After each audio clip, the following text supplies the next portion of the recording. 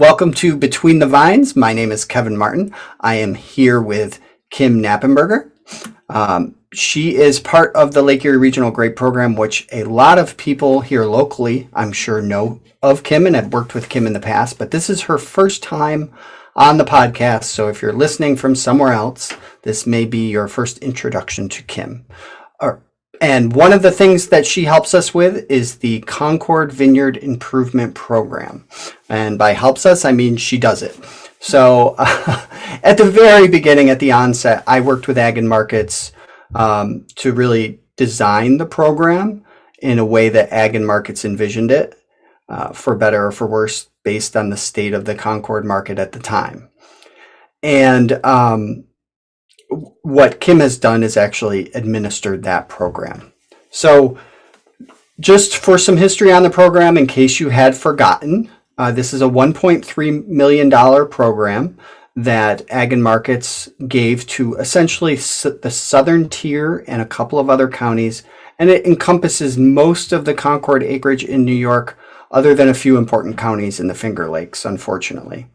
And it was designed to remove excess Concord acreage from the region because in 2017, there was a severe surplus of Concord grapes. So one of the things we wanted to remind you of is that this was a multi-year project that started in 2018. And I just wanted to bring Kim on so she could give us an update about where we're at and where we're headed. Right. Well, thanks for having me on, Kevin.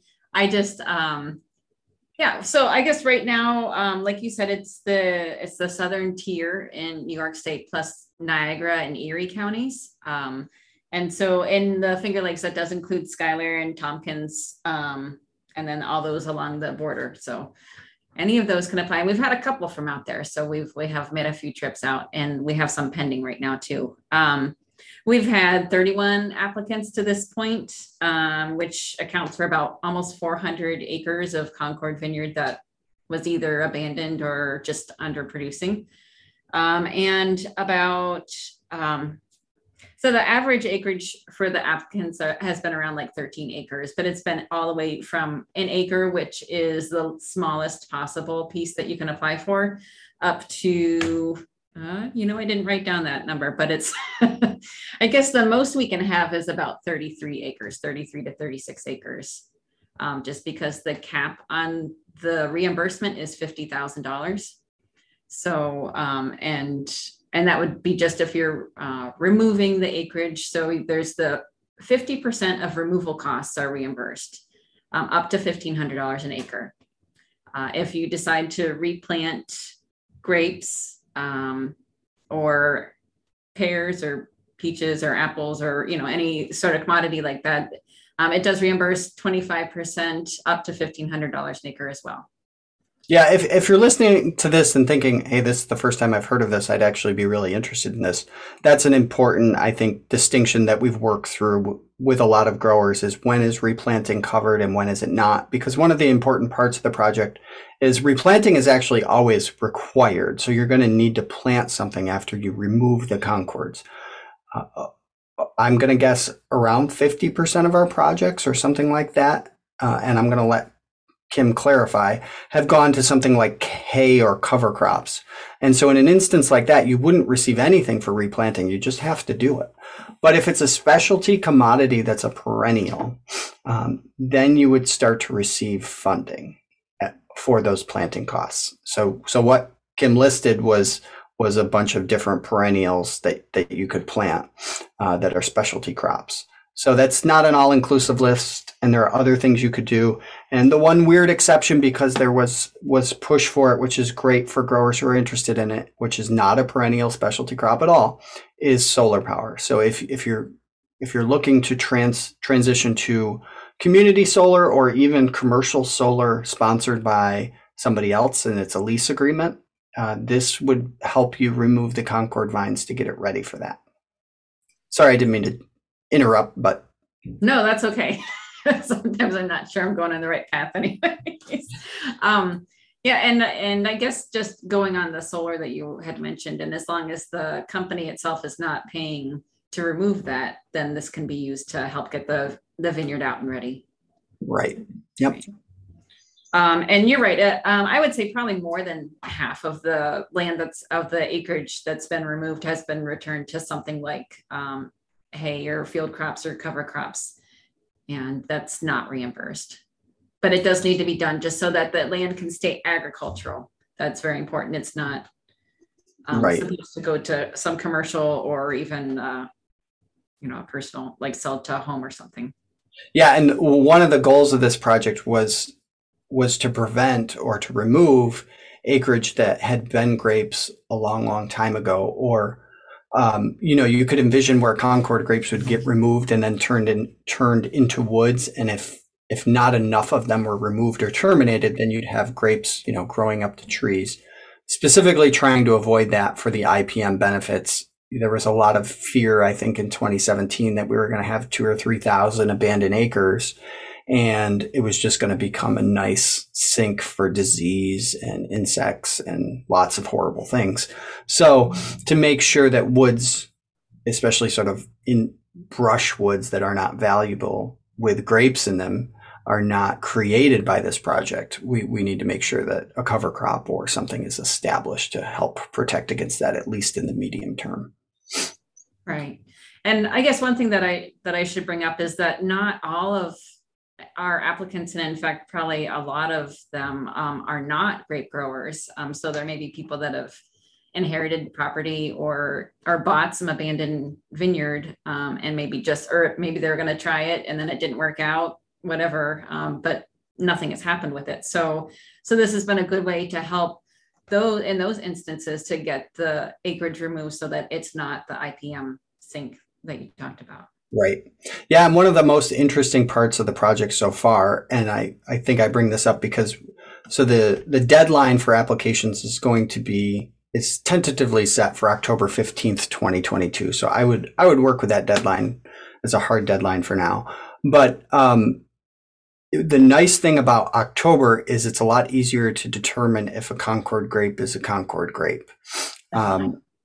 And the reason I say that is because I think when we thought of this project, we were thinking of all this acreage that had contracts that was canceled, or National Grape Welch's had a buyout program, so growers were sort of voluntarily canceling their contracts. That's what we were envisioning. We were not really thinking it was going to be difficult to establish that a Concord was a Concord. But some of the acreage that got removed was acreage that had a contract that was canceled in the 1980s when Taylor Wine was going bankrupt, and there was a transition where I think things were farmed for a little bit, but then finally they ceased really in the 1980s. So, going into woods and finding it's kind of impressive. It didn't look like, oh, there's a grapevine growing up the tree, so you can remove these woods. It looked like probably a third or a half of the posts were still there. And, you could still see where the row was hilled up and that they were still planted in rows, even though it was just about 40 years ago.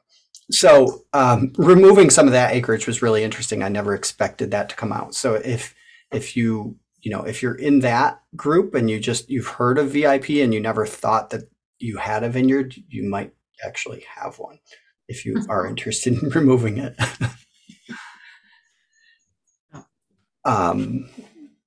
Yeah. So, I mean, that was one of the really interesting things, was just removing vineyards that maybe we didn't think of as vineyards when we sort of started this project. But somebody asked and we got an answer from Ag and Markets, and that's what we do is because we do get weird questions like solar.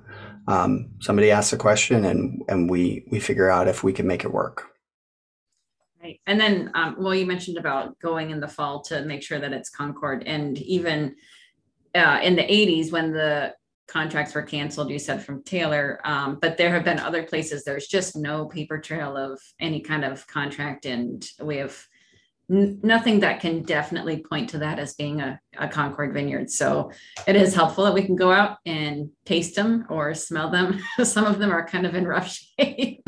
I've not wanted to eat them, but then I guess you're really sure that should come out. So that's a good thing.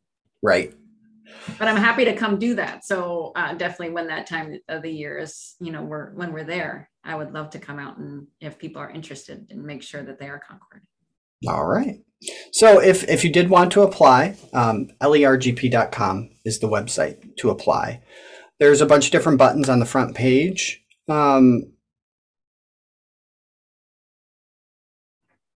Actually, right around the bottom of the page, depending on how big your screen is, it says Vineyard Improvement Program.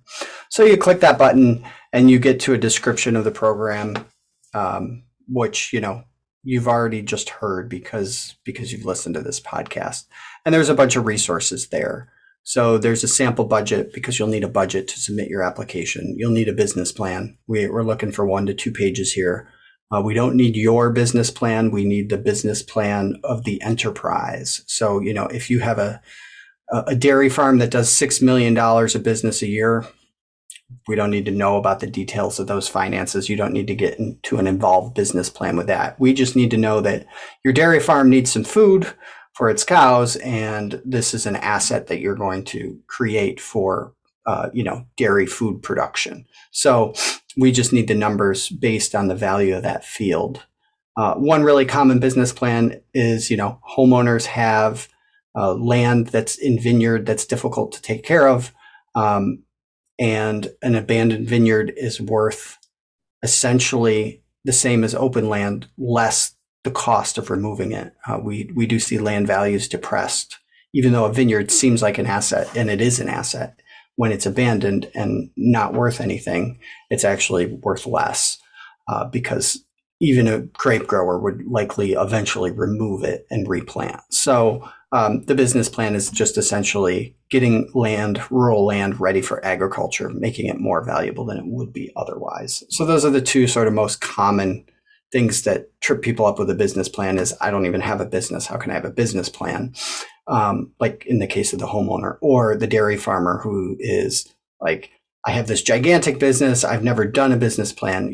Yes, maybe you should, but for purposes of getting this application together, we're really looking at the enterprise of removing the vineyard and creating hopefully a productive 5, 10, 33 acres, not doing an analysis of the entire dairy farm.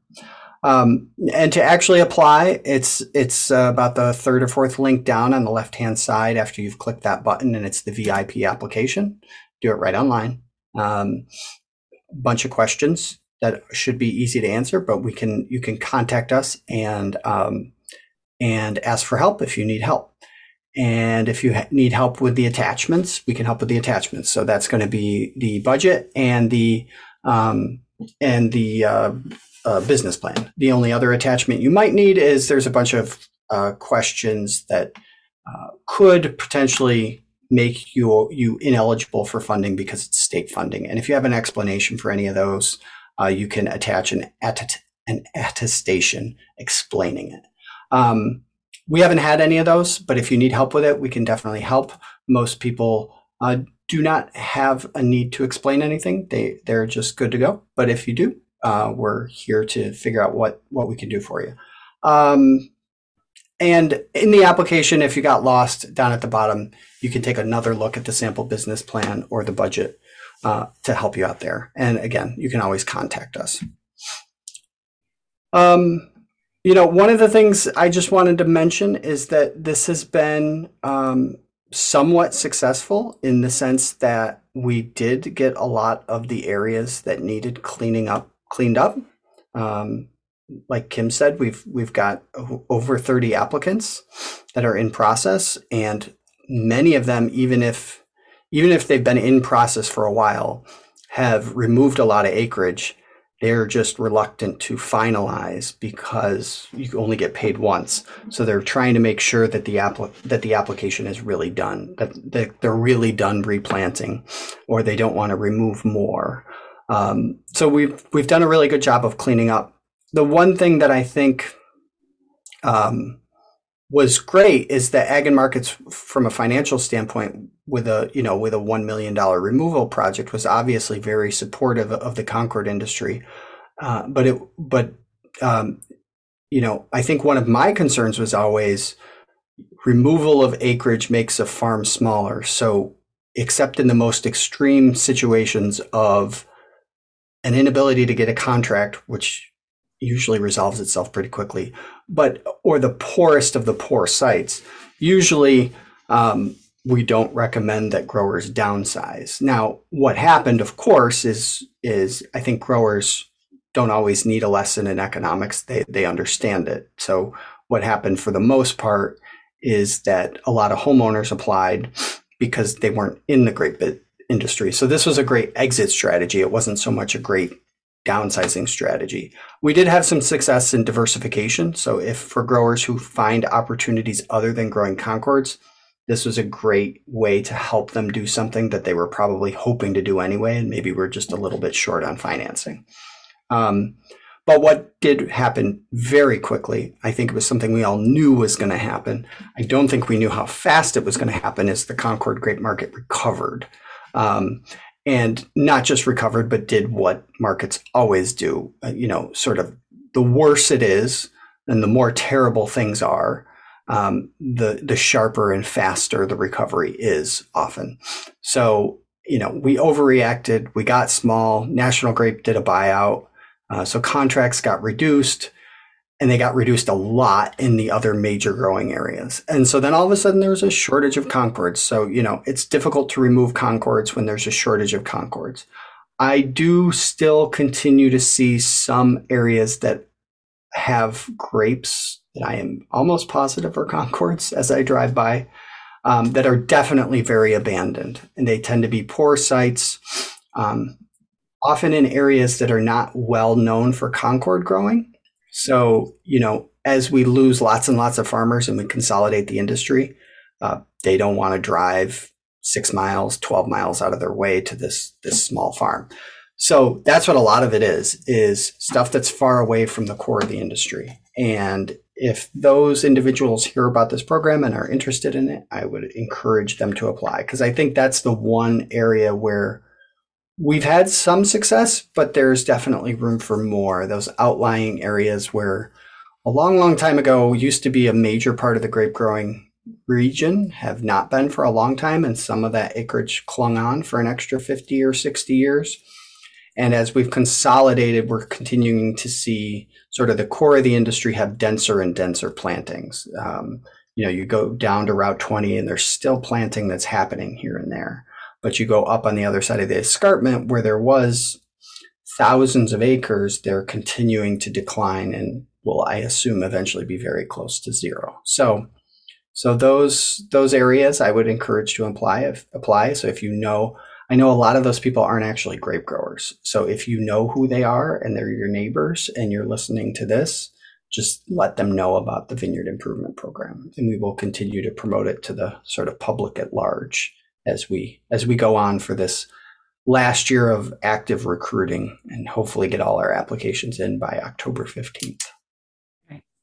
And I guess I just wanted to also go over a little bit how the whole thing works once you applied, because it is pretty painless. I guess I should say it's painless for me. I don't have to do the removal, but once we do receive an application, the first thing that I do is usually make a map and just get that approved by the applicant. And then I'll come out and take a look at the site just to make sure that it is a Concord vineyard that's still there. Take some pictures and throw them in the file for them. And then they're free to go ahead and start removing it however they want. That can be hired out by another company or a neighbor or whoever's got equipment to do it, or it can be done by the owner of the land or applicant, as long as so if it's hired out, we would just need an invoice for the cost of that. And then if it's not hired out, then we ask that the applicants would just keep a log of the number of hours they spend doing each task. And so the number of people that do the tasks and then equipment used, so that we can assign a fair value to that. And then at the end of the project, we kind of collect it all up and calculate what the reimbursement would be. So that's just an important thing. I think sometimes it's kind of forgotten that we do need that log, and to go back and try to figure it out later is harder. So definitely something that we encourage people to keep track of during the process. Right. And then, yeah, I mean, I think it's just important to note that the grant does allow for the reimbursement of sort of on-farm expenses, including unpaid labor, not even just paid labor, because both of those things are a little bit unusual in the grant process. Usually those things are not covered. But in allowing it, yes, it means you may need to actually track it so that we know what those hours are. Okay. Yep. And then after the removal's done, and whatever replant is done, so if it's a cornfield or or Christmas trees or whatever it ends up going in there, I would come back and do another final site visit, just make sure all the vines are gone, they're not popping back up, or a majority anyhow. And they're pretty hard to kill sometimes, but just as much as we can possibly get them so they're not popping up. And I do the final site visit, collect all the information, and once we have the final expenses taken care of and approved by everyone, we'll submit it. It takes about a month to get the money reimbursed. So we've got the process down. It's pretty straightforward. So I do recommend, if people are thinking about it, to work on getting it in now, because we're running out of time. Perfect. Thanks a lot. I think that's all we have.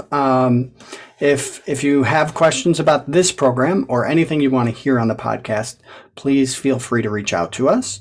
If you want to continue to join the program, make sure that you have joined the program this year, because we are sending out, I think, one more reminder, or we might be done with reminders. But the Lake Erie Regional GRAPE Program is supported by the individual counties that are members. So I just wanted to remind you to make sure you joined your county cooperative extension, and in doing so, the Lake Erie Regional GRAPE Program. If you have any questions, please feel free to reach out. Otherwise, we will see you next week. Thanks a lot.